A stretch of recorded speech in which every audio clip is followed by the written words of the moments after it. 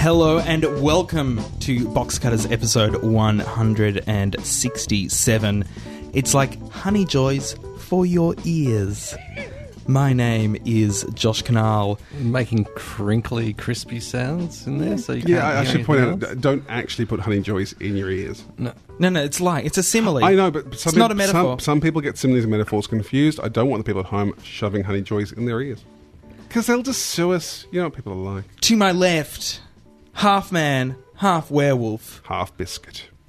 One and a half things. John Richards. Hello, listener. And to my right, all man and yet also all mummy, Brett Cropley. Good evening, viewers. Of course, this What sort of mummy? What? not like a yummy mummy, like an Egyptian mummy. I think you're a yummy mummy. I can't think of a more sanitized phrase that. No, that's not what I meant. He could have called you a MILF I can't think of a sanitized phrase that more annoys me.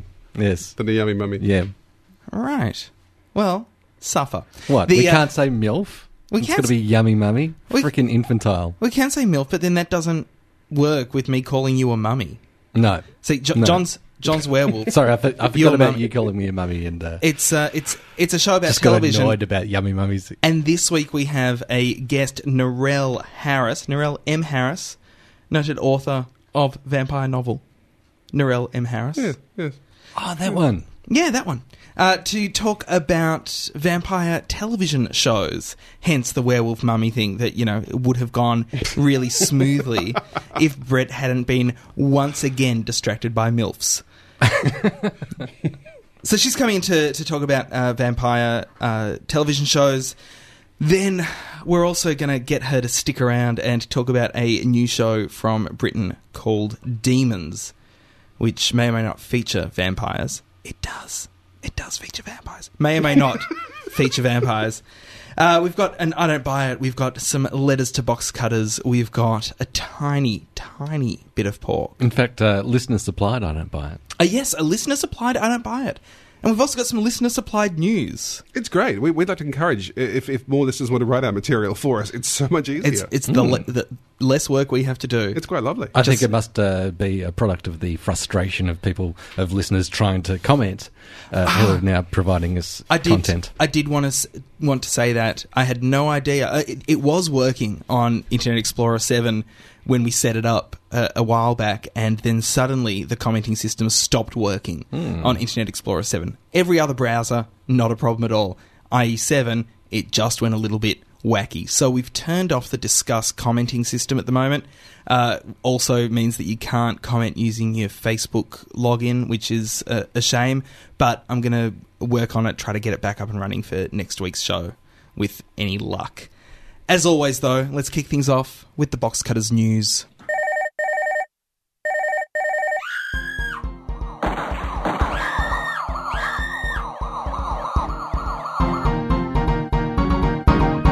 And now for the news.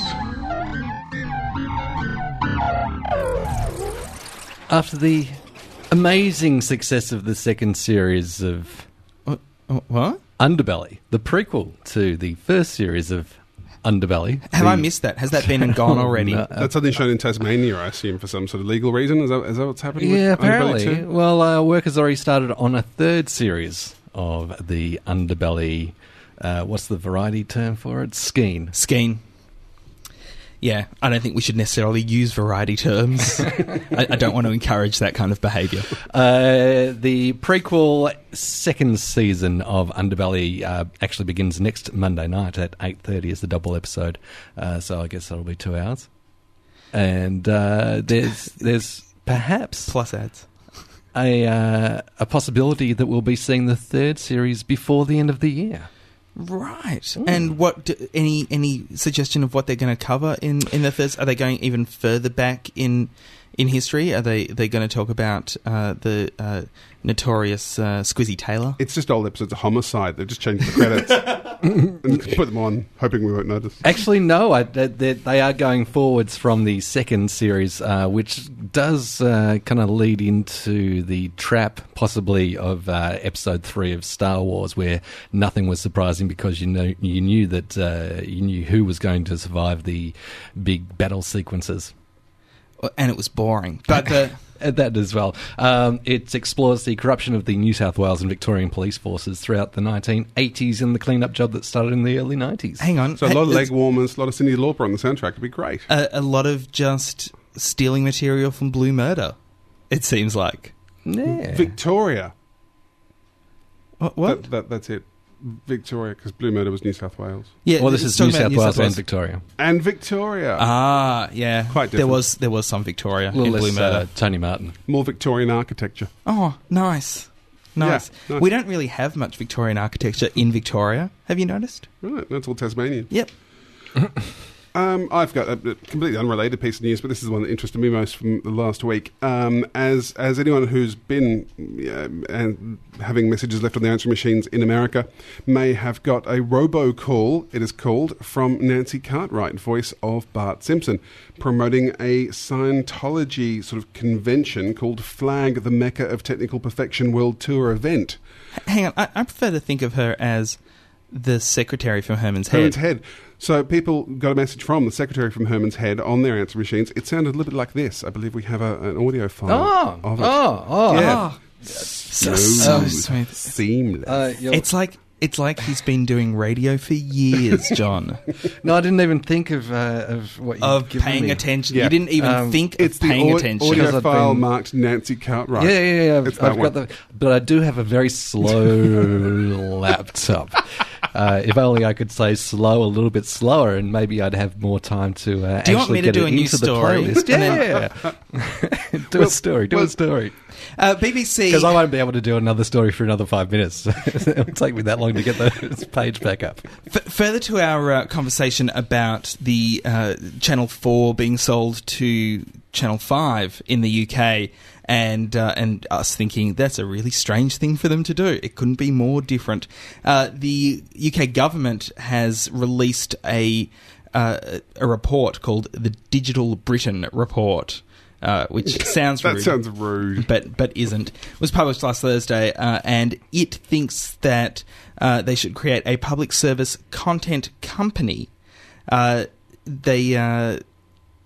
think that Channel 4 should be joined with BBC Worldwide, which was one of the original ideas, and it's the idea that Channel 4 favours, and will produce a company that will brand itself as new entertainment media for the world coming out of Britain. It would be... This is Stephen Carter, the broadcasting minister, so he's the UK's equivalent of Conroy. It would be a body with public service at its heart, but one which is able to develop flexible and innovative partnerships with the wider private and public sector. That's what he said in the report. Mm-hmm.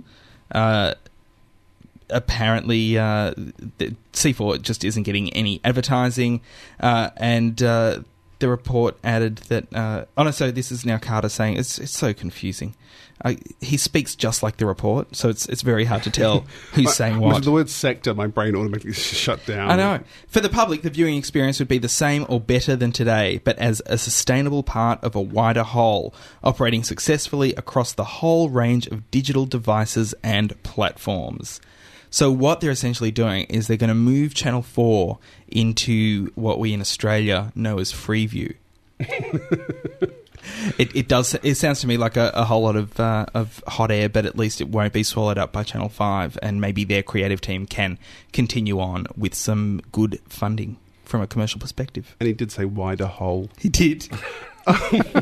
He did. Yeah. Now, do we have Nancy Cartwright's robocall? No. No, not okay. at this point. Do you want to give me your thing? Give me your key Yeah, ring. that may well be Yeah, we're going to do quicker. it the old-fashioned way. Anyway, meanwhile, let's talk about the A-Team. We've been talking the last few weeks about various film versions of television shows. One that we didn't mention, and Variety announced this week. Apparently, the A-Team film is going ahead. Ridley Scott and Tony Scott will be producing it. Joe Carnahan, the man behind Narc and Smoking Aces, will direct and co-script. It's going to come out June of 2010. Smoking Aces was one of the worst films of that year. I've never actually heard of it. I just read it out loud thinking, I'll sound like I know what I'm talking about and people will believe me. So yeah, 2010 in June, you'll be able to see that if the plan all comes together. Do you have Love it when a plan comes together. Do you? Yeah. Nice. Yeah, nice. Brett, do you have a plan for some news? Could you? I wasn't joking about my browser not being available. Technology has let us down. Well, what have you got about Nancy Cartwright? Apparently, you've got a story about Nancy Cartwright, John. Are you up Do now? I do have a story about Nancy Cartwright. Yeah, so Nancy Cartwright, robocall. I just want to say robocall again because that sounds brilliant. People in America, just like the John Howard robocalls used for the last election. Was about to say it was illegal here, and then remember, of course, that John Howard did it. So presumably it isn't illegal. It's just stupid. It's only illegal. not illegal if it's a Politician. Oh, seriously? Political Yes. party. So Yeah. only John Howard was allowed to do it. Yes. That's weird. Anyway, Nancy Cartwright robocalls were coming out, which sounds a little bit like this. It's a bit freaky. Hey, what's happening, man? This is Bart Simpson. Just kidding. Don't hang up. This is Nancy Cartwright, and this is a very special phone call to you. I'm now auditing on new OT7 and have been asked to speak at the Flag World Tour event on January 31st in the Grand Ballroom at the Hollywood and Highland Center at 6:30 p.m. It's going to be a blast, man. I will be there to share my many wins as a solo Knots auditor and to see the golden era film presentation of Flag, the Mecca of technical perfection. I hope you can make it, man. To confirm for the Flag event, please call us back at 888. Man, she goes on a bit there. A solo nuts auditor. Was that what she said? I don't actually I understand think it was half the words. Solar Noughts. I thought it was. But she's auditing on OT7, so she is an operating. She's auditing at the level of operating Thetan 7. Right. So I think the gist of it was she got a promotion to OT7 and is now allowed to give this talk at Raise the Flag for Your Solonaut. That Flag, the Mecca of technical perfection, which everything about that. None of these words make sense to me in that order. Well, in Dianetics, they say if the words don't make sense to you, if you think you know what they mean but you're not entirely sure, look them up. Because also in Dianetics, they might mean something different to what you're used to. Okay. Anyway, so obviously that has caused a little bit of annoyance, I believe, at the Simpson producers. She does say it's Nancy Cartwright, but obviously she's doing Bart's voice and the catchphrases. Off and on, yeah. It's very strange. The Simpsons have come out with a statement. Executive producer Al Jean has issued a statement saying The Simpsons does not and never has endorsed any religion, philosophy, or system of beliefs any more profound than Butterfinger bars. Nice. Yeah. So, yeah, he also got a product placement in there. Well done. So, yeah, that's very odd. Very odd call there from Nancy Cartwright. What about now, Brett? Have you got some news now? In the United States, the ABC has greenlit a pilot for V, the 80s series that we actually spoke to Jane Badler about a few weeks ago. Oh, so, yeah, who was in that? Who was in that show? I can't remember. V? Now. There was that woman. Yeah. Jane Jane something. Yeah. So, what else? What's this show? The V. 5. It's 5. It's pronounced 5. It's based on the 1980s miniseries about alien lizards coming to Earth. This new adaptation was written by the 4400 co-creator, exec producer Scott Peters, and centres on Erica Evans, a Homeland Security agent with a nameless son. What a surprise that they're going to turn Nazis into terrorists. Well, yes, it's the tension within the family when her son falls for the aliens' talk of coming in peace despite their distinctly unpeace-like plans. Because you can't trust foreigners. That's what we learned from this series, I believe. You know what? I'd much rather watch Mars Attacks again, I think. Unless Jane Badler was in it, in which case I'd watch it 1,000 times over. John Mitzi actually sent in a link to thank this you. story as well from IO9, so thank you very much for that, John. He brought this to our attention first with the news. John Mitzi. I also want to mention the IO9 thing says this line here, It revamps the original show's Nazi metaphors into something a little bit more contemporary, because there's nothing more 80s than Nazis. I know. How 80s is that? I know. It's ridiculous. What do you got, Josh? I've got problems akin to Brett's. No, I've got NBC are doing another series based on the Brian Grazer produced, Ron Howard directed film Parenthood. They first did one in 1990, 2 years after Parenthood. The much-loved TV series of Parenthood that continued on for 14 years? Yeah. No. They had one series, starred Ed Begley Jr., and no one really ever heard of it. So no one watched it in 1990, so obviously now is the time. Now is the time. So the new pilot for Parenthood is being adapted by Friday Night Lights writer and executive producer Jason Katims. It's hard to tell when an R and an M go together, and then I misretype it. And it's going to be an hour-long comedy drama. Interestingly, not called a dramedy, and will retain the tone of the movie, apparently.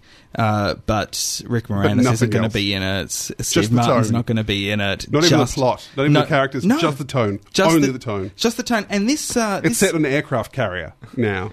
This article from Variety, which doesn't sound very Variety, because, as I said, they called it a comedy drama, not a dramedy. Or a comma.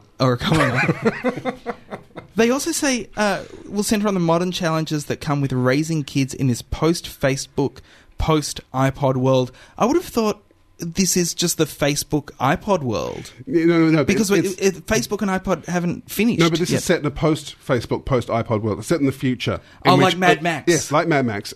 All technology has been destroyed, and they're on a aircraft carrier. Right. Which is all that's left. Nice. So that's But Parenthood. the tone is uncanny. You'll recognise the tone. It is going to be produced again by Brian Grazer and Ron Howard, and there's been no talk as to whether Ron Howard will be directing or having anything else to do. Will Ed Begley Jr. be back? Because I'm looking forward to that. I doubt it. Speaking of aircraft carriers, something that we mentioned last week was... You're so good at segues. The original Stig was pushed off an aircraft carrier, apparently. It has come to light over the week that Top Gear actually employs no fewer than 8 different Stigs. Well, all acting as 8? the Stig. No fewer than 8. That's a lot of Stigs. It's pronounced VIII. As I mentioned last week, Ben Collins, the Bristol-based former American speedway driver and stuntman who worked on the latest James Bond film. Heikki Kovalainen, who's a 27-year-old Finnish Formula One McLaren driver, apparently still driving in the competition at the moment. 41-year-old GT World Championship racing driver Chris Goodwin. 47-year-old Julian Bailey, who's a former Formula One driver. A stunt driver Terry Grant. Stunt driver Russ Swift. Dan Lang, a Swedish... I feel dirty now. You're kind of outing them all. It just feels really weird. And Dan Lang, a Swedish snowmobile racing champion who did a stunt driving a snowmobile off a ski jump. And hey, kids, there's no Santa Claus. Well, Have a nice night. Strangely enough, BBC's reaction to it is it's a little like talking about Santa. That's just really odd. It is odd. It's a very odd thing. So maybe it was one of those Stigs that came out for the Australian Top Gear, or maybe it was just maybe somebody all, random. Maybe all 8 of them came out, and that's where they blew their budget. Maybe it was Ellen Moffat. Too many Stigs, as the old saying goes. Nerida also emailed in a story. This is from Crikey. Look, it's quite a long story. You can find it on the Crikey website. Commercial TV revenue falls into a hole. The basic gist of it is that commercial TV revenue has fallen into a hole. The figures and it can't get out. Can't get out. It's trapped. Figures from Free TV Australia compiled by KPMG show that TV advertising revenues across the country have gone down 4.3%. Most of that happening in the metro market, where 5.79% has fallen in Sydney, Melbourne down 4.29%. So effectively means the future is those 2 series of Underbelly and then taken out every night for the rest of our lives. Oh, at long last. I know, it's your dream come true. It really is.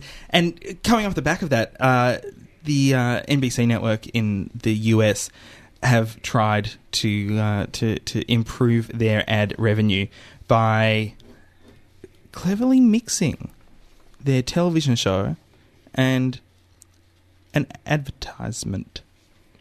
Saturday Night Live and Pepsi Cola may have found an answer to people skipping through ads by taking the MacGyver parody character, MacGruber, which is apparently a Saturday Night Live regular character. I've never seen him.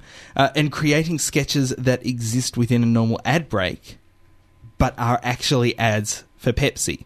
So they would have ads before them, and then MacGruber, so it would look like it was Saturday Night Live coming back from an ad. But it's still an ad. It's still an ad, and then a couple more ads, and then more Saturday Night Live. They did this in 2 ad breaks.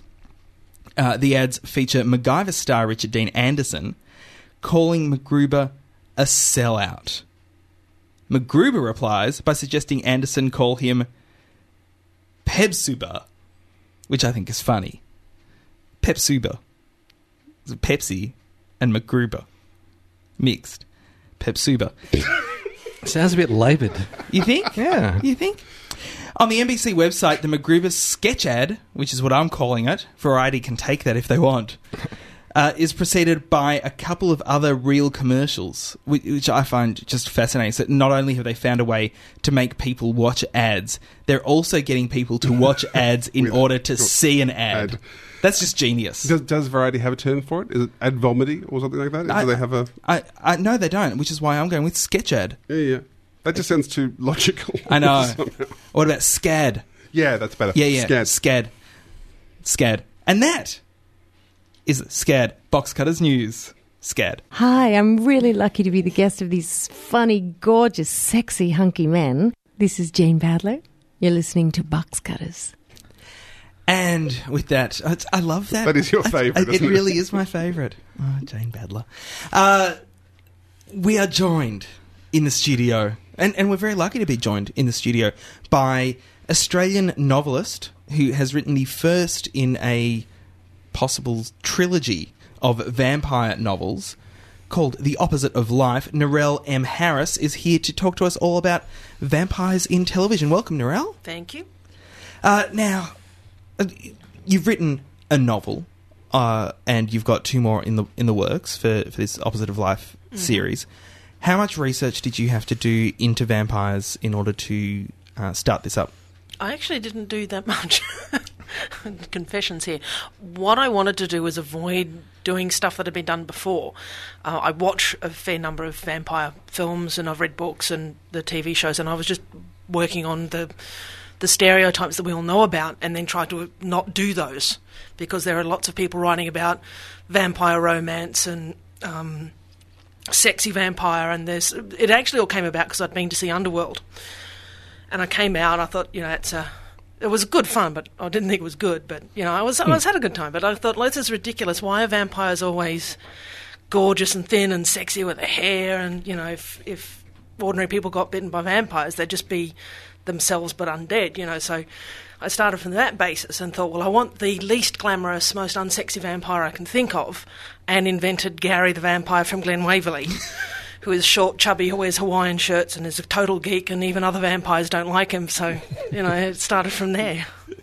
And so with that in mind, do you ever look at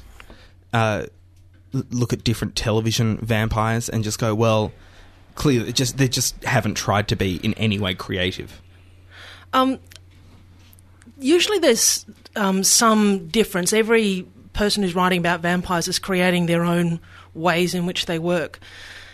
So a lot of them, they go for this, whatever's currently accepted, but, they'll often bring in different aspects as well. But, I think it depends on the audience and the target they're trying to reach with that. A lot of people aren't trying to do something really, really different. The thing I notice most with vampires in different shows is that there are things that are considered to be, yes, this is a real part of vampire lore, and then there are other things that are just picked and chosen depending on what kind of plot device they require. Yeah, and it's interesting because obviously that's what I've done as well. That I've picked the bits that I like and I've got rid of the things I don't like. But, there's people often think the whole vampires burning up in the sun has been a part of vampire legend all along, but in fact it's a pretty recent innovation for vampires. I understand it actually came about with the film Nosferatu, that until in Bram Stoker's novel of Dracula walks around in the daytime without any problem at all. He does wear sunglasses in the movie, though. Yeah, well, he's in the book they say that his powers are diminished in the sunlight, but it doesn't burn him. But I guess in Nosferatu they were making moral distinctions about the good light of sunlight and God's light burning away the evil, and it was an easy way to get rid of the villain in the end. Well, and also an easy way to get rid of Bram Stoker's estate trying to sue Murnau for using Dracula. Oh, we'll just give him a different name and burn him up in the sun. He's a different vampire. Different vampire. Totally different. Not even related. Still travels on a ship. But what are you going to do? Lots of people travel on ships. Well, they didn't, have so many planes around back then. So Yeah. what's he going to do, swim the channel? Take that, Stoker. Well, one of the things about my character of Gary is he collects Vampirana. As in, he doesn't sleep, he's got a lot of time on his hands, and he doesn't know what to do with himself. So he collects films and TV and books and pop culture about vampires, and then spends a lot of time writing up notebooks with notes in the margins about how accurate they are, and most of it's just going, not very accurate, laughable, oh ho ho. So this could actually be considered research for the next book, because this is all stuff that Gary will have in his collection. So now you are watching lots of television about vampires, and you are watching as many movies as you can get your hands on, I'm guessing. What have you found to be the most believable vampire series? I'm a huge fan of Ultraviolet. In fact, I've been watching it again in this last couple of days. Research, it's great, but it's interesting that in its modern take on the whole thing, they're trying to be scientific, or at least pseudo-scientific about it. The word vampire is never mentioned because it's the love that dare not speak its name. It's called Code 5. The material, the vampire material, is called Code 5, but the 5 is a Roman numeral, the V. But they're called leeches, them, anything, but they never use the vampire word. Right. At all. But it's really well done. It's an excellent... If you haven't seen it, go do that. And that's from about 1999, isn't it, Ultraviolet? Yeah. And it's just, I think, 6 episodes or 8 episodes, so just it's the very 6. short. Very frustrating, and everyone kept waiting for the next season, and the guy turned around and said, well, no, that was all I ever meant to make. And we're going, but you've got this set up. And he's going, yeah, but you know what happens next. So is it more important that a vampire series concentrates on being true to itself, setting up a premise of vampires exist and this is what they're like, and then just staying true to that rather than trying to capture what is known around the world as being the myth of the vampire? I actually think for a successful series, what they need to do is know what they want it to say. Because vampirism, the way vampires are presented, they're always an analogy for something else. And unless you know what that something else is that you're trying to express, no matter what you make up with your vampires, there's going to be inconsistency, it's probably going to be bad scripts, and you're not going to get a good show out of it. Now, Buffy, they had their whole universe set up, they had a whole meaning behind what they were trying to achieve with the series as a whole. They weren't trying to talk about vampires, they're trying to talk about life. Mm-hmm. Ultraviolet actually is a spy drama almost, which uses the vampire as the enemy other. Now, it actually predates, September 11 and the obsession we have with terrorism now, but, obviously things were still going on then, and there's this whole, aren't they trying to take over the world? Are they good guys or bad guys? And this is feeding into some ideas I've been having about how vampires are represented in TV as well and what they stand for. But those 6 episodes, there's a whole... They spend the 6 episodes going, are we misunderstanding vampires? They've got the young policeman who's just joined the squad, and the rest of them are all just, vampires are bad and we just have to kill them all. And this young fellow on board, and he's questioning all of this. So there's this whole 6 episodes of, have they misunderstood vampires? Is there in fact possible to have some kind of truce? We should try to understand their feelings. And then you get to the last episode, nope, they're really trying to kill you all. Well, and this is what I liked about when vampires appeared in Supernatural, which is one of my favourite shows on at the moment. I don't know if I've mentioned that before, guys. I'm quite fond of Supernatural. Mm-hmm. I can't remember. No? Do you like Lost? I can't remember if you said anything about that. I also like Lost. Do you? Yeah, I like both those shows. There you go. No vampires in Lost, but in Not yet. Give it time. in Supernatural, they go through that same process of they seem so human, the vampires, and they have emotions, and can they be saved, or do they all just need to be burnt? And they come to the same conclusion: just yes, burn them all. Does that? I was wondering because in films, vampires tend to be villains. You know that in a film, in 90 minutes, a vampire is a villain will try and kill you. You have to kill the vampire. In TV, this redemption theme does seem to be, and I guess your long form drama, you've got 22 episodes perhaps to play with.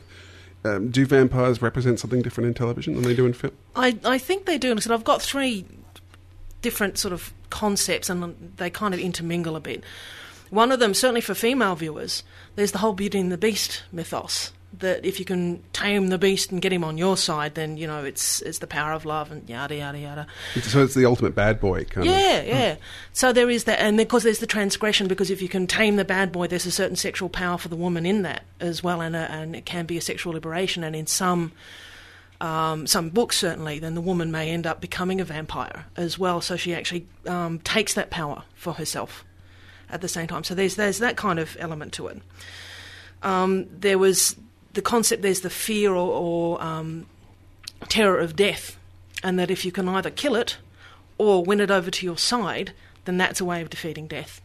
So of course if you get the death to fall in love with you, so he's not going to kill you but he's going to kill the other bits of death, then you're looking pretty sunshiny. And the last one, which the Ultraviolet was feeding into, is in television. And so, if they were in life, it would be that too. But vampires are the last bastion of discrimination. You don't have to try and understand their point of view and what their grievances are. They're just bad. They're evil. So it's okay just to kill them all without trying to understand them.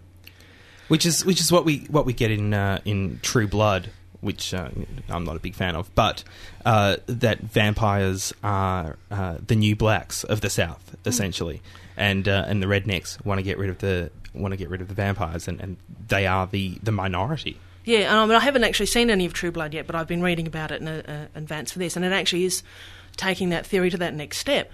Because, we're all used to in films, there used to be westerns and you could just mow down Indians without caring about their rights.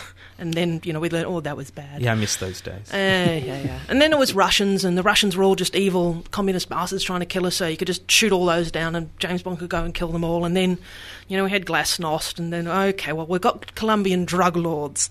And then it's Arab terrorists. And, but even with a lot of series now that's trying to, you can't just label a whole people with one, bad label. You have to understand where these things are coming from and all that sort of. You have to be understanding. You're not supposed to discriminate. We all understand that as a society now. But, damn, it was fun just picking on people. Just shooting them and letting God sort them out. So that's where the vampires now come in as the ultimate kind of bad guy. Yeah. And, it used to bother me on Buffy that you had 1 or 2 vampires who seemed like real people and everyone else was just cannon fodder. And, you can still pick on vampires and you don't get in trouble for that because, they're minions of Satan and they should die. Has there been any... I was curious whether you've noticed any patterns of do vampire shows turn up? Like you're saying, if we use them as these ultimate villains to replace the fact that we can't, just pick on other groups anymore. Are there more vampire shows now than there were? Or are vampire shows just one of those things that they just sort of turn up sporadically over the years? There seem to be a lot of them. When I was looking, doing some web research, we had, I guess what people think of the seminal vampire on TV, which was Dark Shadows with Barnaby Collins. And it was basically just a soap opera with a vampire in it. There's a very, very funny film clip on YouTube with Barnabas talking to some guy about dueling and swords, and it's the homoerotic subtext is just not very sub. And so it was quite fun. And that was that started in 1966. Went to 71. The next time, according to the material that I have, the next time you actually see a major vampire series with the vampires as central characters in the 1990s. What about the Groovy Ghoulies? I am forgetting the Groovy Ghoulies, and there is, of course, Monster Squad in 1976, yes, and Monster Squad, which I loved as a kid. And I actually have some trivia about Monster Squad, which was that it starred Fred Grandy from The Love Boat, and the gentleman who played Dracula On IMDb, it notes that his specialties include foreign and regional accents, ballroom dancing, and baritone singing. Oh, good on for him. And then you're also... He might have been a bit limited there as Dracula. That's the ultimate vampire, though, isn't it, really? No. Sorry to pull holes in your research here, but you're also forgetting Grandpa Munster? No, I wasn't forgetting Grandpa Munster, but he wasn't the central character. I see. Yes, Jan corrected Canal. Grandpa Munster's surname's actually Dracula, so Lily is the daughter of Dracula, and then you've got the grandson of Dracula as well, with Lily's son. So vampires pop up all the time, but the first time they actually become central characters again, as I say, is in the 1990s, where you've got the Dracula TV series, which went for one season. Dark Shadows was revived in 91. Forever Night, about the pilot actually had Rick Springfield, because he's everybody's dream vampire. He's a vampire trying to redeem himself by becoming a policeman who only works the night shift. As you do. Interesting. And what I find kind of curious about this is a lot of these vampire stories come in the 90s after the advent of AIDS. Where, and if I'd make quote from him, I've actually pulled this out. Now, this is a theory that has been written in a book by a lady called Mary Borsellino, who's a fantastic up-and-coming writer. And she's just written a vampire book it's going to be published later this year online, called The Wolf House. And in it, one of the characters says, Frankenstein's not scary anymore because he became true. Essentially, we can all have an arm sewn back on, we can have transplants, the body snatching and building body parts together. It's what we are now. You can't be scared of that because we've become it. And then one of the other characters go, vampires, though, they're still scary because blood's scary or dirty or whatever now. AIDS turned being queer into this giant freaky thing where you're in danger because the people you slept with might have this deadly infection in their blood. And if you got it, then you're not properly alive anymore. And then one of the other characters tells them to, get a life. That was the 80s and move on. But it's interesting that it's after blood became frightening that in the 90s you start getting all the vampire shows again. That is interesting, and it does follow a trend with horror stories where they do take the fears of the time and move them on. It also sounds like, though, from the shows you were listing there, though, it's almost the shows in which we're meant to be siding with the vampires as well, which is interesting. When those vampires aren't necessarily evil vampires, are they? They're more misunderstood vampires. Yeah, but it's usually only one or two who are separating themselves from the rest of their kind. The good vampires who have rejected they're essentially going back to the whole idea of them being the discriminated against group of people. They're the ones who are going to assimilate with us nice people. Right. And so they're going to be on our side and then help to kill the other bad guys. So they're not... And they're only going to drink pig's blood and... Or in Forever Night it was actually a manufactured serum or weird plasma milkshake that somebody was making for him. Snippy Peppy, I think it was called. Yes. I completely forgot that question. Entirely. My shiny brilliance is the knocking him out. I was going to ask, we mentioned before that soap operas seem to lend themselves to vampires to a degree. I mean, or maybe I'm just thinking of Chances and Dark Shadows, but it does seem to be that redemption storylines are a big one with vampires. Well, I mean, there's the whole thing about them being sexy, because the whole being bitten on the neck thing and the original Dracula and the whole gothic drama, it's about sex and death, and everyone gets it. And let's face it, whenever you need a bit of a boost in the ratings for a soap opera, what's better than a marriage or sex and death? Mm-hmm. So a vampire can give you a little fillip of some excitement where really none exists.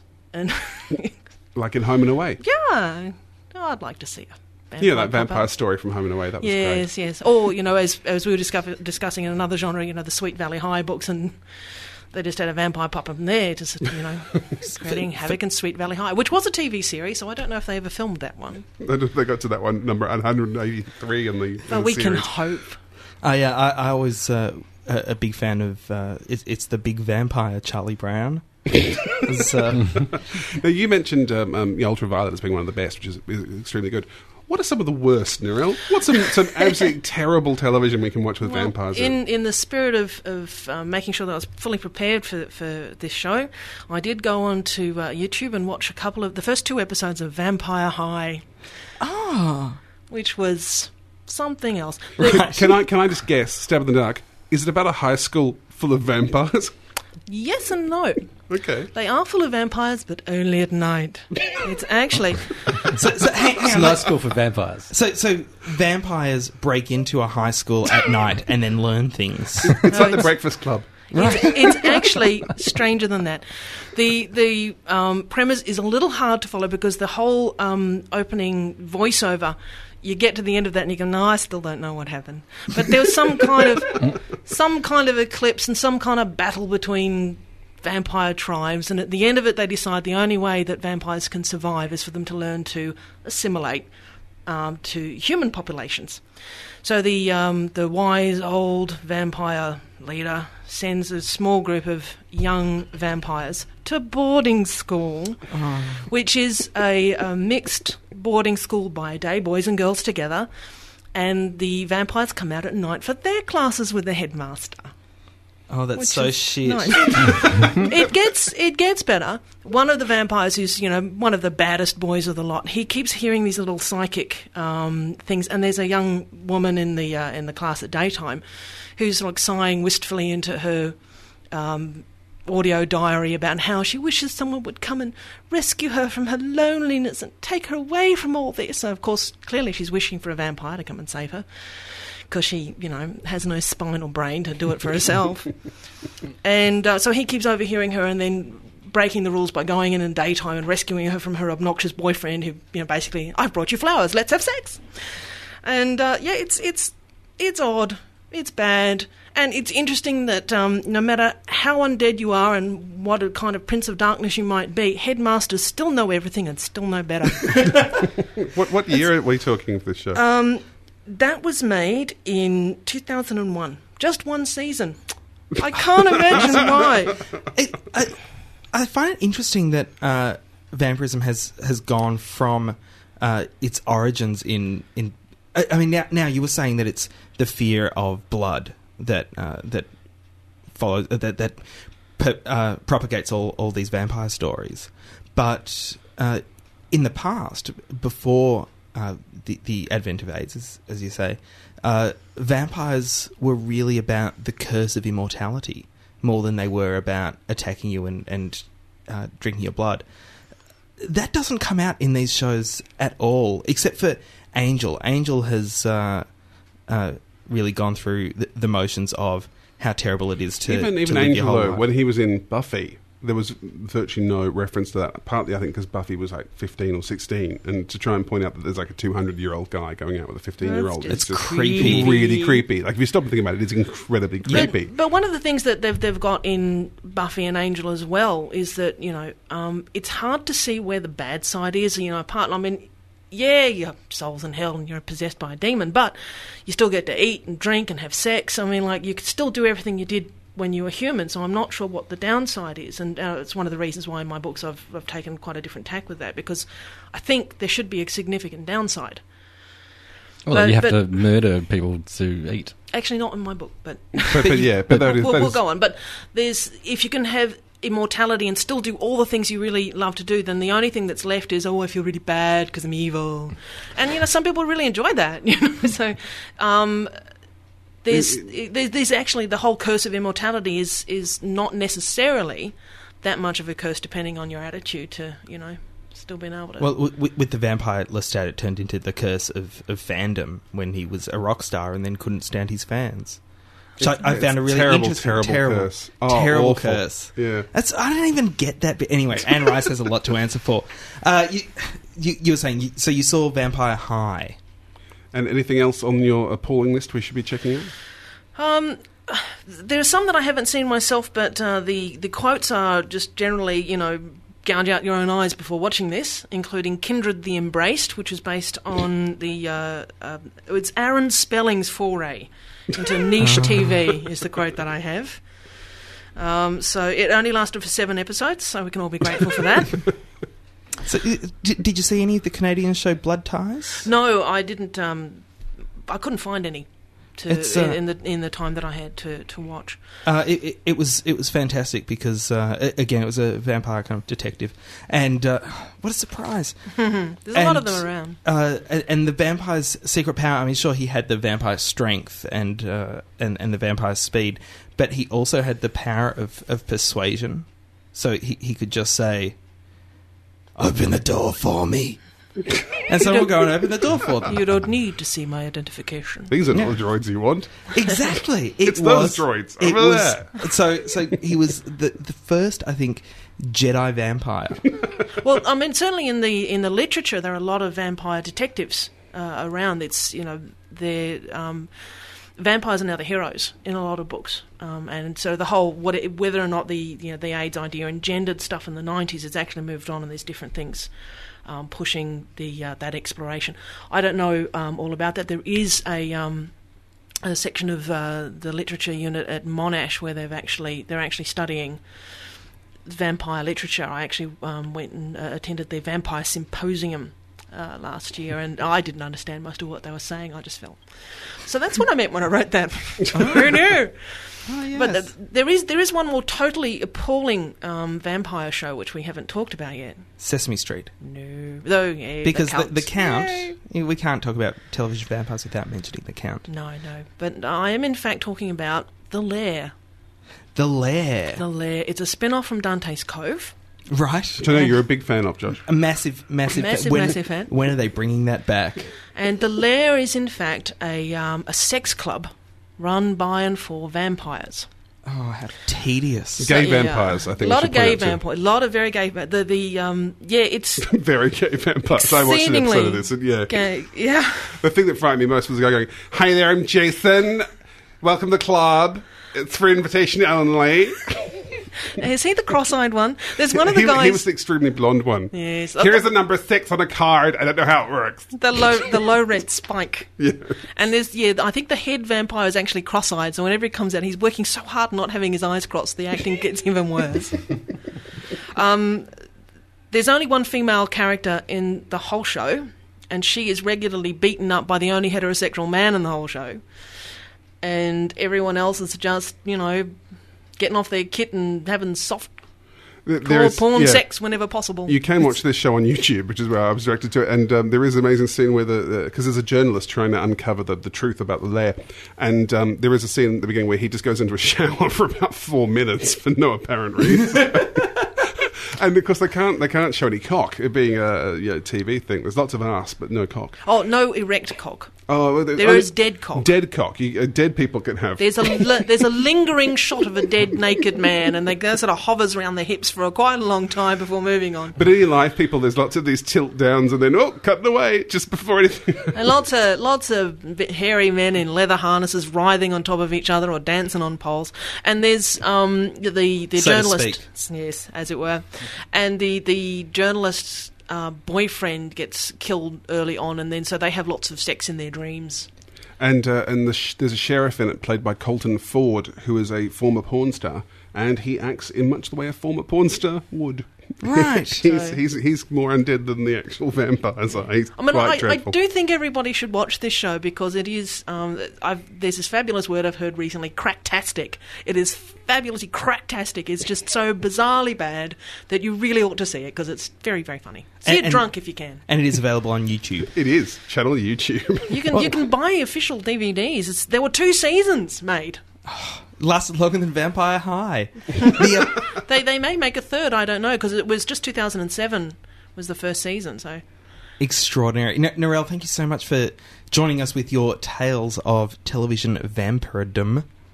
You're going to stick around though to talk about Demons, a UK show, which will be coming up just after this little bit. Hi, I'm Adam Zwar. You might recognise my voice from ads for Ford, Australia Post and HBA, or maybe from the phone calls I make to your house late at night. That's right. I make phone calls to your house late at night. I'm Adam Zwar, and you're listening to Box Cutters. That's my favourite one. That's I love that one. You love that one. I do love that one. Well, I think it was also appropriately creepy for a show all about vampires. Demons is a TV show from ITV in the UK, which follows the story of Luke Rutherford, just a regular English... just a regular English schoolboy, 16 years old. He just lives in $1 million loft apartment and can't keep his shirt on. I'm sorry, I'm leaping forward, and I go on. Yeah, just a little bit. He finds out one day that he has a godfather whose name is Rupert, and his godfather gives him a series of photos that he's not allowed to open until he gets home. And when he does get home, he opens those photos and sees that they're pictures of his father holding him as a young boy, and on the back someone has written the new VH, or the next VH, or Isn't the that a last kind of car? VH. It was a fruit juice. Yeah. And we soon discover, and when I say soon, I mean the next scene, that Luke's surname is actually Skywalker. No, sorry. Van Helsing, and he is the last in the line of Van Helsing vampire hunters, and his job now is to go around and hunt vampires with his mentor, Rupert, and his best friend / potential love interest, Ruby, and the other potential love interest, blind pianist Mina Harker. Hilarity ensues. Anyway, they go all around England town, killing all sorts of poorly made up vampires and other what they like to call half-lives. Which are just creatures who are not human and want to do nothing but evil and deserve to be killed, lest they kill every single last one of people in the suburb that Luke lives in. I just realised that my notes are still in my bag. I'd like to point out Crumpler Bag's wonderful, wonderful Velcro. There we go. That's great. If you do want to get something out of your Crumpler bag when you're in a cinema, try and open it before the film starts. It is quite hard to do it unobtrusively. Or at least really, really quickly. You're like taking off a Band-Aid. So that's Demons. Let's get on with the rest of the show. So you liked it then, Josh? Yeah, it. You know what? I liked the villain who his whole thing was just he had a fake nose, and his name was Gladiolus. And his name's Gladiolus. Oh, Mackenzie Crook, we love you. Which is just pretty. I mean, we were talking before the show, and I really think that Demons would work a lot better if the main character was female and if they were in California. There's just something about it that makes me think that that would be great. And if Rupert perhaps had been a stuffy Englishman instead of a wisecracking American. Yeah, and you know what? He's not even a wisecracking American. No, he's Gene Hunt. Yes, we should put it. He's Gene Hunt doing an American accent. Now, no. Well, not doing an American accent. Just kind of turning up and mumbling some lines. Sounding like Mr. Smith from The Matrix. I actually had a half page of fullscap, which I'd written in crayon a few positive points about the show, which sadly I've left at home, so I'm going to try to remember them now. Look, Gene Hunt, yes, or Philip Glenister. I do wish he'd been allowed to do this in his own accent. Well, apparently he was. He chose to do it in this. Because there are some lines... No, it had to be American. It was originally going to be Texan.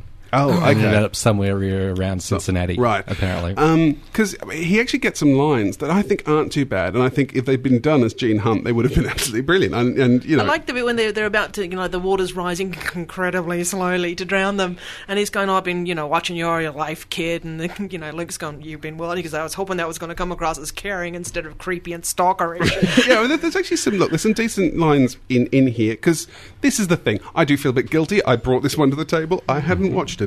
But it is. Look, there is no originality in this show whatsoever. It just is Buffy. It comes from a company apparently a few years ago made a show called Hex, which is a rip-off of Buffy. Like this is their second attempt at ripping off Buffy. This one, I think, more directly even than the previous version. But I mean, I do love Philip Glenister. I think he's a fantastic actor, and there are moments in this where he's still, like even in the episode which is about his dead wife, which is largely unconvincing on all levels. There are moments where he's still, he gets something out of it. And that's strange that that's the third episode that storyline's in, and the third one is the worst one because they've avoided all the exposition in the first two episodes because he's such a surly bastard who won't talk about anything. Yeah, that's what I was going to say too. Because the first two, I was watching, going, okay, I had heard by this point it's got bad reviews, but yeah, I enjoyed them. I'm going, nothing original, but I thought they were stylishly done. I thought there was some really nice cinematography. Quite enjoyed, I thought the pacing and the storytelling was better than certainly Torchwood and probably better than Doctor Who. Sorry, John.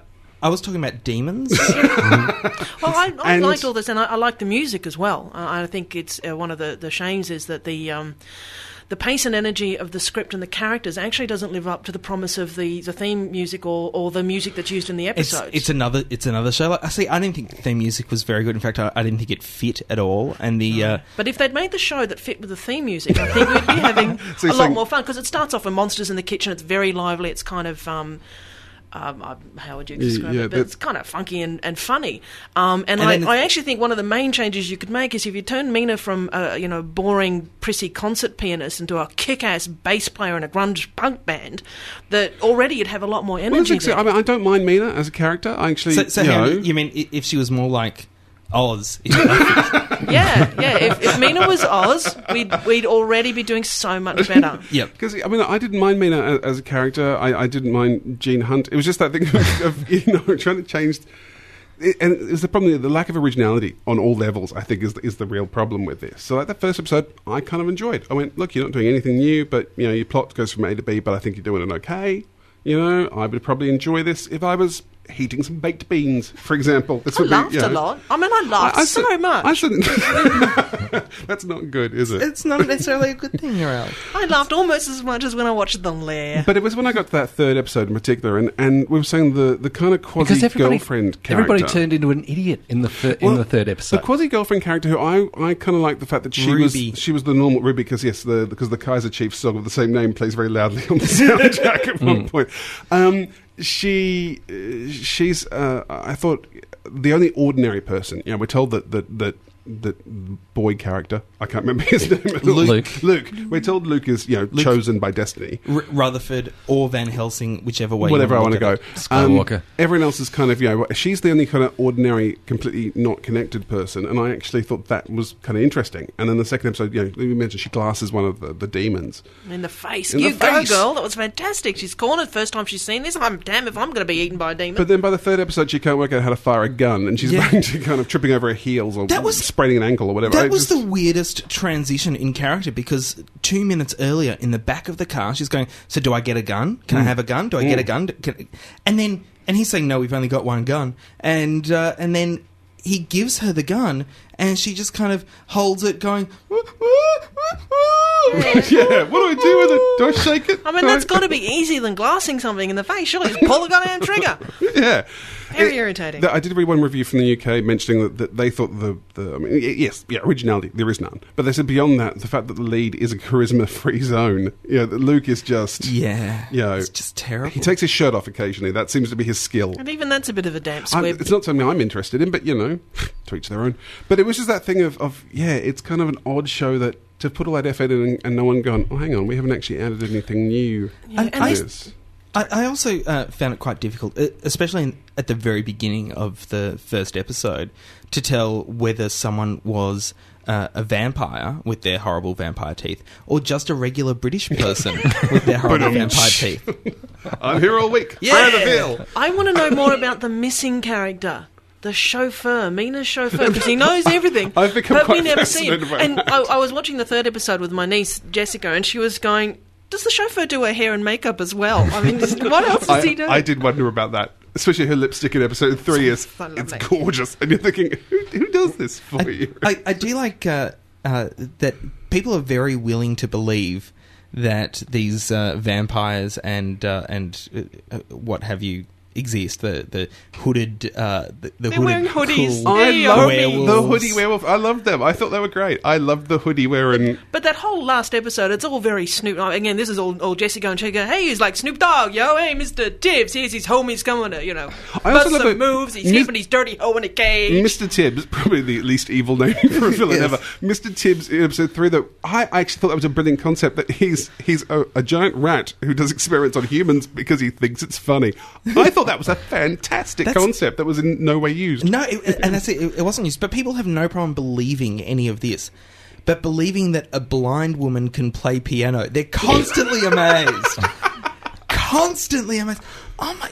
How do you know which keys to press? I've got to say, I was so disappointed though when they go, here's Mina, here's Ruby. Oh, look, they're bitching at each other because that's what ladies do. You know, it was kind of- I don't have any friends, just people I bitch at. Yeah, because everyone's bitching because they want topless boy. But it's just that thing of like, it was so sad to see the two female characters. Well, Bechdel test here. You know, they're put in there just to bitch at each other about the man. That's all they do. They never work together. There is nothing good, original, or interesting about Demons. Actually, just I think- wouldn't say nothing. Thinking about how stupid Ruby is, and I would say this is a spoiler, but it's Demons.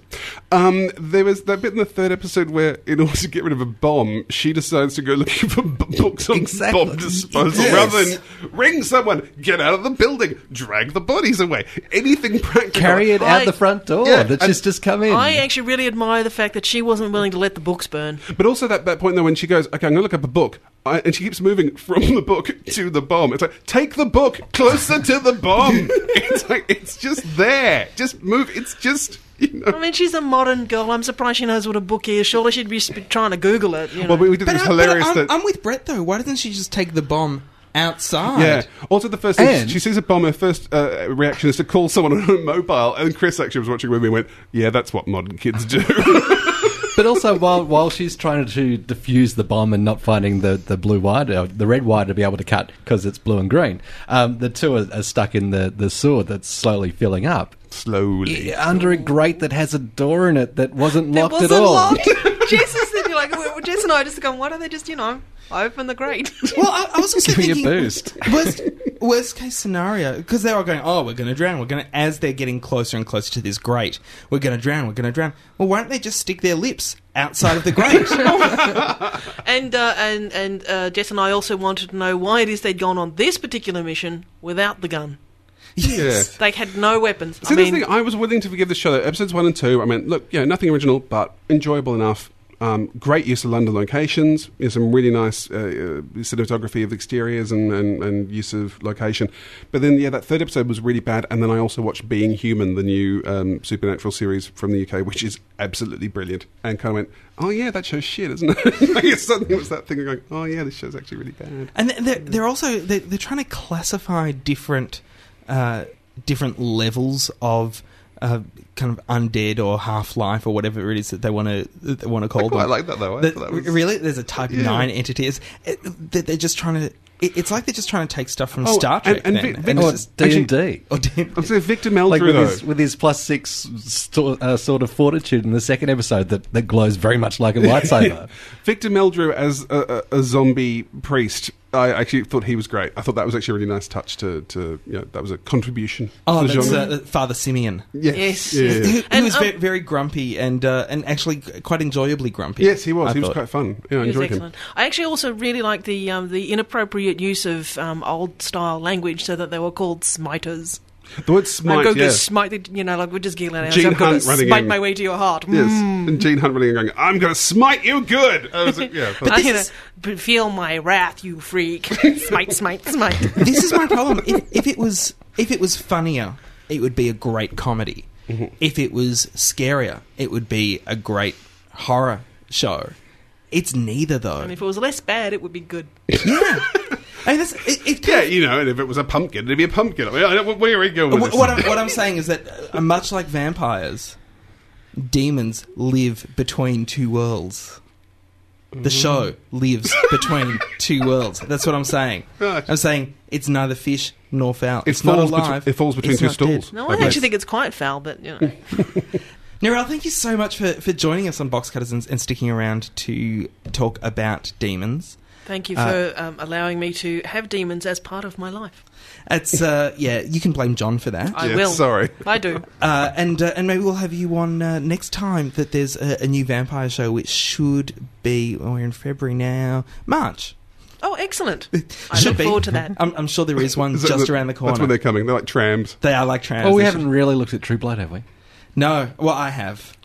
And I'm hoping we'll look at Being Human, but I have to wait for these boys to forgive me. But Being Human, I think we should have a look at in a few weeks' time as well. I'm looking forward to that as well. Are you one of those that follows the ads? Pepsi is putting Coke into their Now I can talk as much as I want. Got the sly look. Hello, this is Ricardo Montalban. Get me a jury and show me how you can say in July, and I'll go down on you. Thanks very much to a listener who brought in for us. Jet Girl. Jet Girl. Jet Girl! She brought in this, I don't buy it. She wrote to us, over the Australia Day long weekend, I had the misfortune to see that stupid Big Pond commercial where the dumb dad gets a dressing down from a teacher for passing on his dumb genes to his innocent but still dumb child. Here's an example of what I'm talking about. What does January 26th mean to Australians? Everyone gets a day off to watch cricket.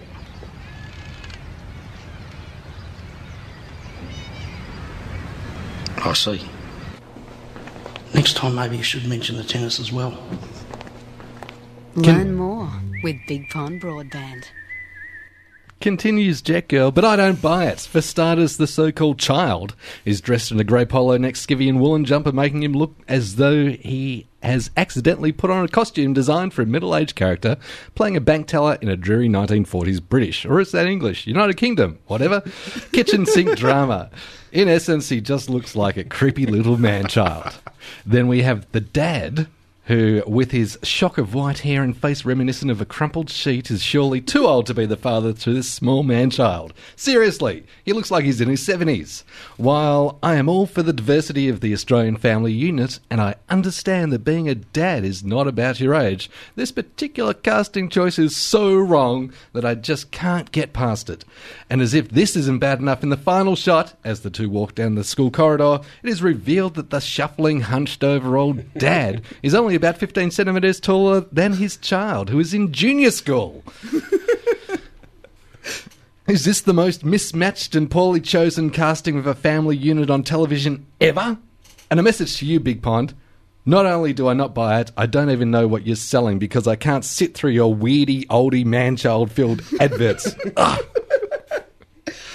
Thank you so much, Jet Girl. That's brilliant. Jet Girl, that is fantastic. I thought he was wearing a school uniform. But no, you've pointed me in the right direction. He's wearing weird, old, young man-child clothes. I don't buy it either.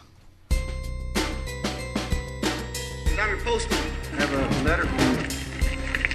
Did you read it? You're a godsend. Savior. No, I'm just the postman. The postman. The postman. The postman. I think you best start, John. We had quite a few letters this week. Do you know what the letters were about, Josh? Do you know what they might have been in response to? How manly my voice is? No, what did you do last week, Josh? What did you do on this show? I killed John Updike. You killed John Updike. Now, what are the chances of a TV podcast ever talking about highly acclaimed author John Updike? It's fairly small. Josh felt the need to bring up the day after Updike was dead.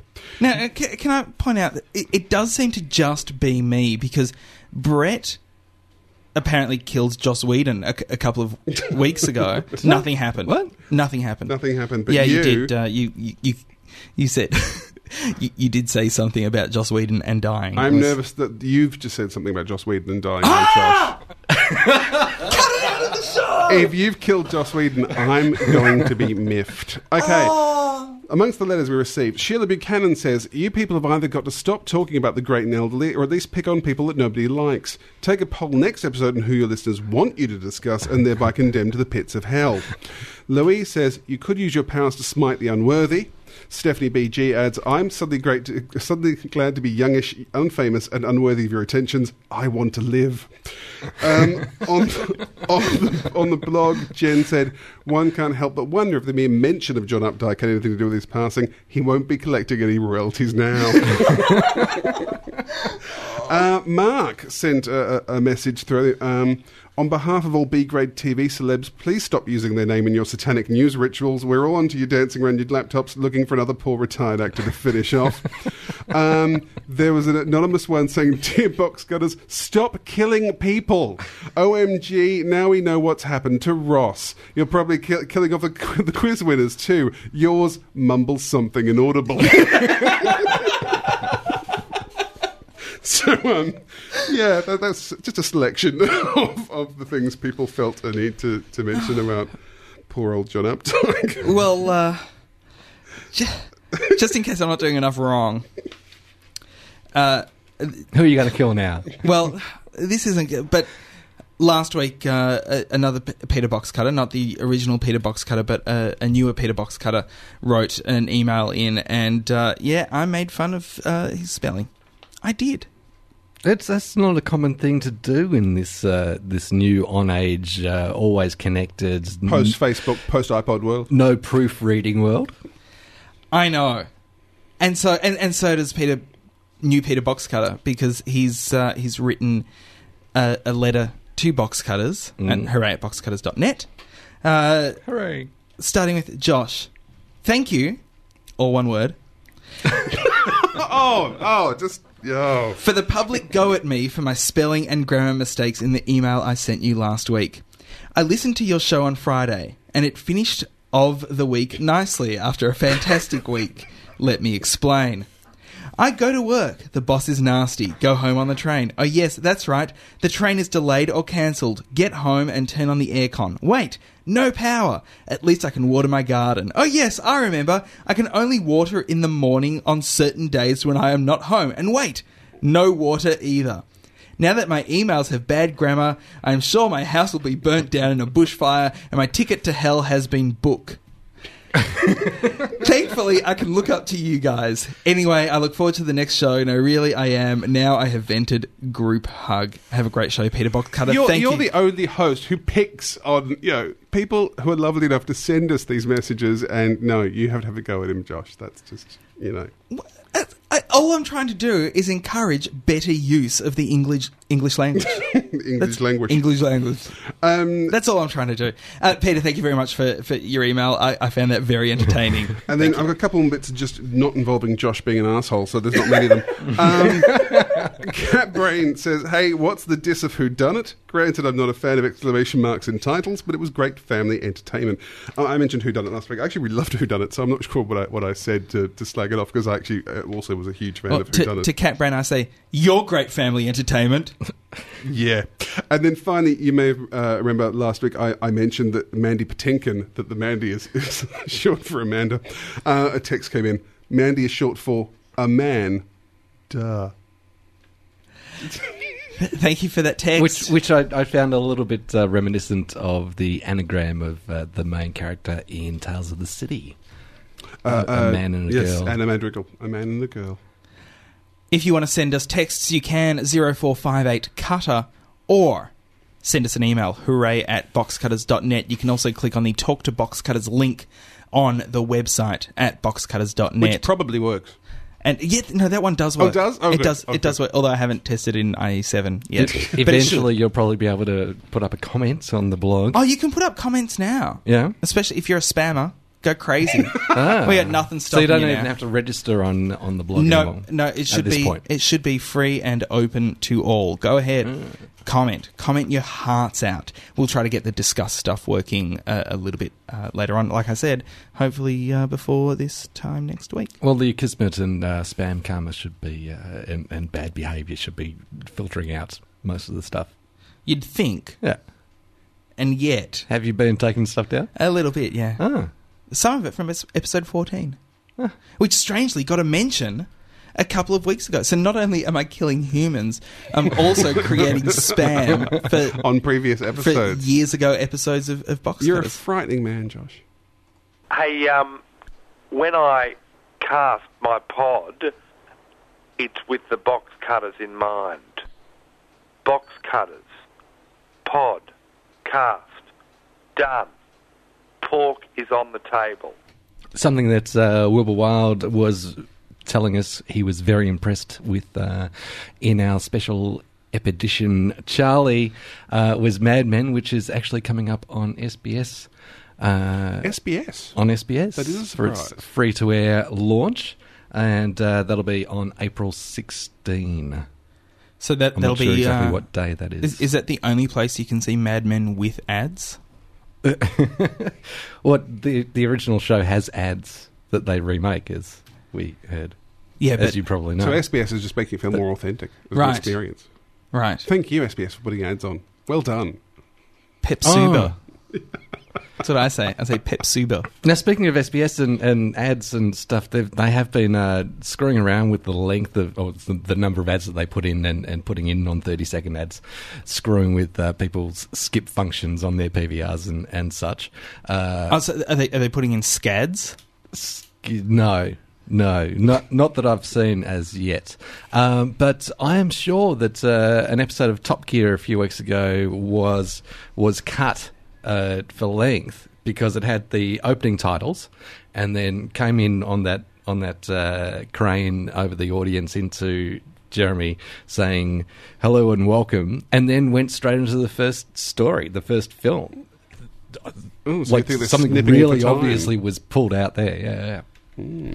So was Brett talking about Top Gear on SBS again, and them doing something bad too? I think he mentioned it. Yeah. Right. Now Sean Brown's not happy that. Who does Sean Brown work for? Sean Brown's the head of SBS. Is he the king of Top Gear? No, you and Sean Brown have to work this out. Yeah, you do. The two of you just need to sit down together, have a cup of tea, and just work this. The man who wants to put ads on ABC. Mm-hmm. The English John Howard appointee he wants to put SCADs at our common Mars. He's not happy that a merger of the ABC and SBS has not been ruled out, which, according to a report... Hang on, he's not happy? He's not happy that the merger hasn't been ruled out, no. But I think he'll lose a job if they merge. He was saying he wanted to merge. They should merge and everyone should have ads. No, he doesn't like want them to merge. Any good communist society, everyone should have ads. He was threatening to merge. Is that what it is? He basically wanted to threaten to merge in order to get what he wanted, and now he wants them to rule it out now that didn't work for him. I'm not following, but a scenario of high integration between SBS and ABC by the Boston Consulting Group looks to be able to save the two stations an annual $45 million. Sean Brown's response to that was, the consultants not acknowledged that all costs are approximations and were not provided by SBS, which casts serious doubts on the reality of any potential savings. He then said, I know you are, but what am I? You're clearly Sean Brown. The ABC's clandestine report simply confirms what we long suspected, that ABC management has long harboured a desire to take over SBS. But Sean Brown said he wanted them to take over SBS about 4 weeks ago. He wanted them to merge, not be taken over. Oh. Ultimately, he continues, the proposal results in no significant cost savings, a loss of more than 125 jobs at the ABC and SBS, and a threat to investment in the independent production sector. Okay, I've got an answer that's going to make everybody happy to this whole problem. Sean Brown, are you listening? Are you listening, Sean? SBS can merge with Channel 4. Oh, that'd be great. And then we get the channel for SBS, and everybody's happy. Hitler documentaries coming out the wazoo. Just more than you can know what to do with. Hitler docos as Film 4 releases. Yeah. In the cinemas. Topless Hitler's doc. No, that's Channel 5. That's Channel 5, yeah. It's topless Hitler darts. But yeah, it could really be all Hitler, all the time. Here's a repeat of South Park. That's pretty much I'm it. curious to see what Sean Brown's going to say next week, because it seems to be that we can just spin a wheel randomly and see what Sean Brown wants to announce. You know how much shorter our shows would be if Sean Brown didn't say anything one week? They'd just be cut down. Yeah, big gap. Just cut down. That brings us to the end. What? I have had a week of watching a lot of stuff, and one of them was most of the second series of Californication. Right. Which, did you bother to keep up with? I watched all of it. That one? Yes. Did you find that there was a distinct change in the main character, Hank Moody, in that, and that he's actually quite a moral character? Yes. Well, he was always a moral character, but he was a selfish character. And then in the second season, he became less selfish, but pretty much equally as moral as he was. I mean, the fact that he never reflected though on stuff that went against his morals. I feel like the show finished and you guys are just now chatting. Well, the show did finish. I tried to finish it. Remember when I tried to finish it? This is made quick. Oh no! Don't finish yet. But a much better series than the first one. No, Brett gets really sad when we leave. He cries. He does. Because there's no one left. He goes. He goes up to the window and watches us walk away and makes this noise. It's like a little Labrador. And that brings us to the end of Box Cutters episode 167. I want to thank our guest, Narelle M. Harris. You can find her book, The Opposite of Life, in any good vampire bookstore. That's a store that sells vampire books. Not run by vampires. Not run by vampires. Which would only be open at night. Because you shouldn't be run by vampires, you should run from vampires. True. Hey! Thanks for coming in, Narelle. That was a fascinating chat.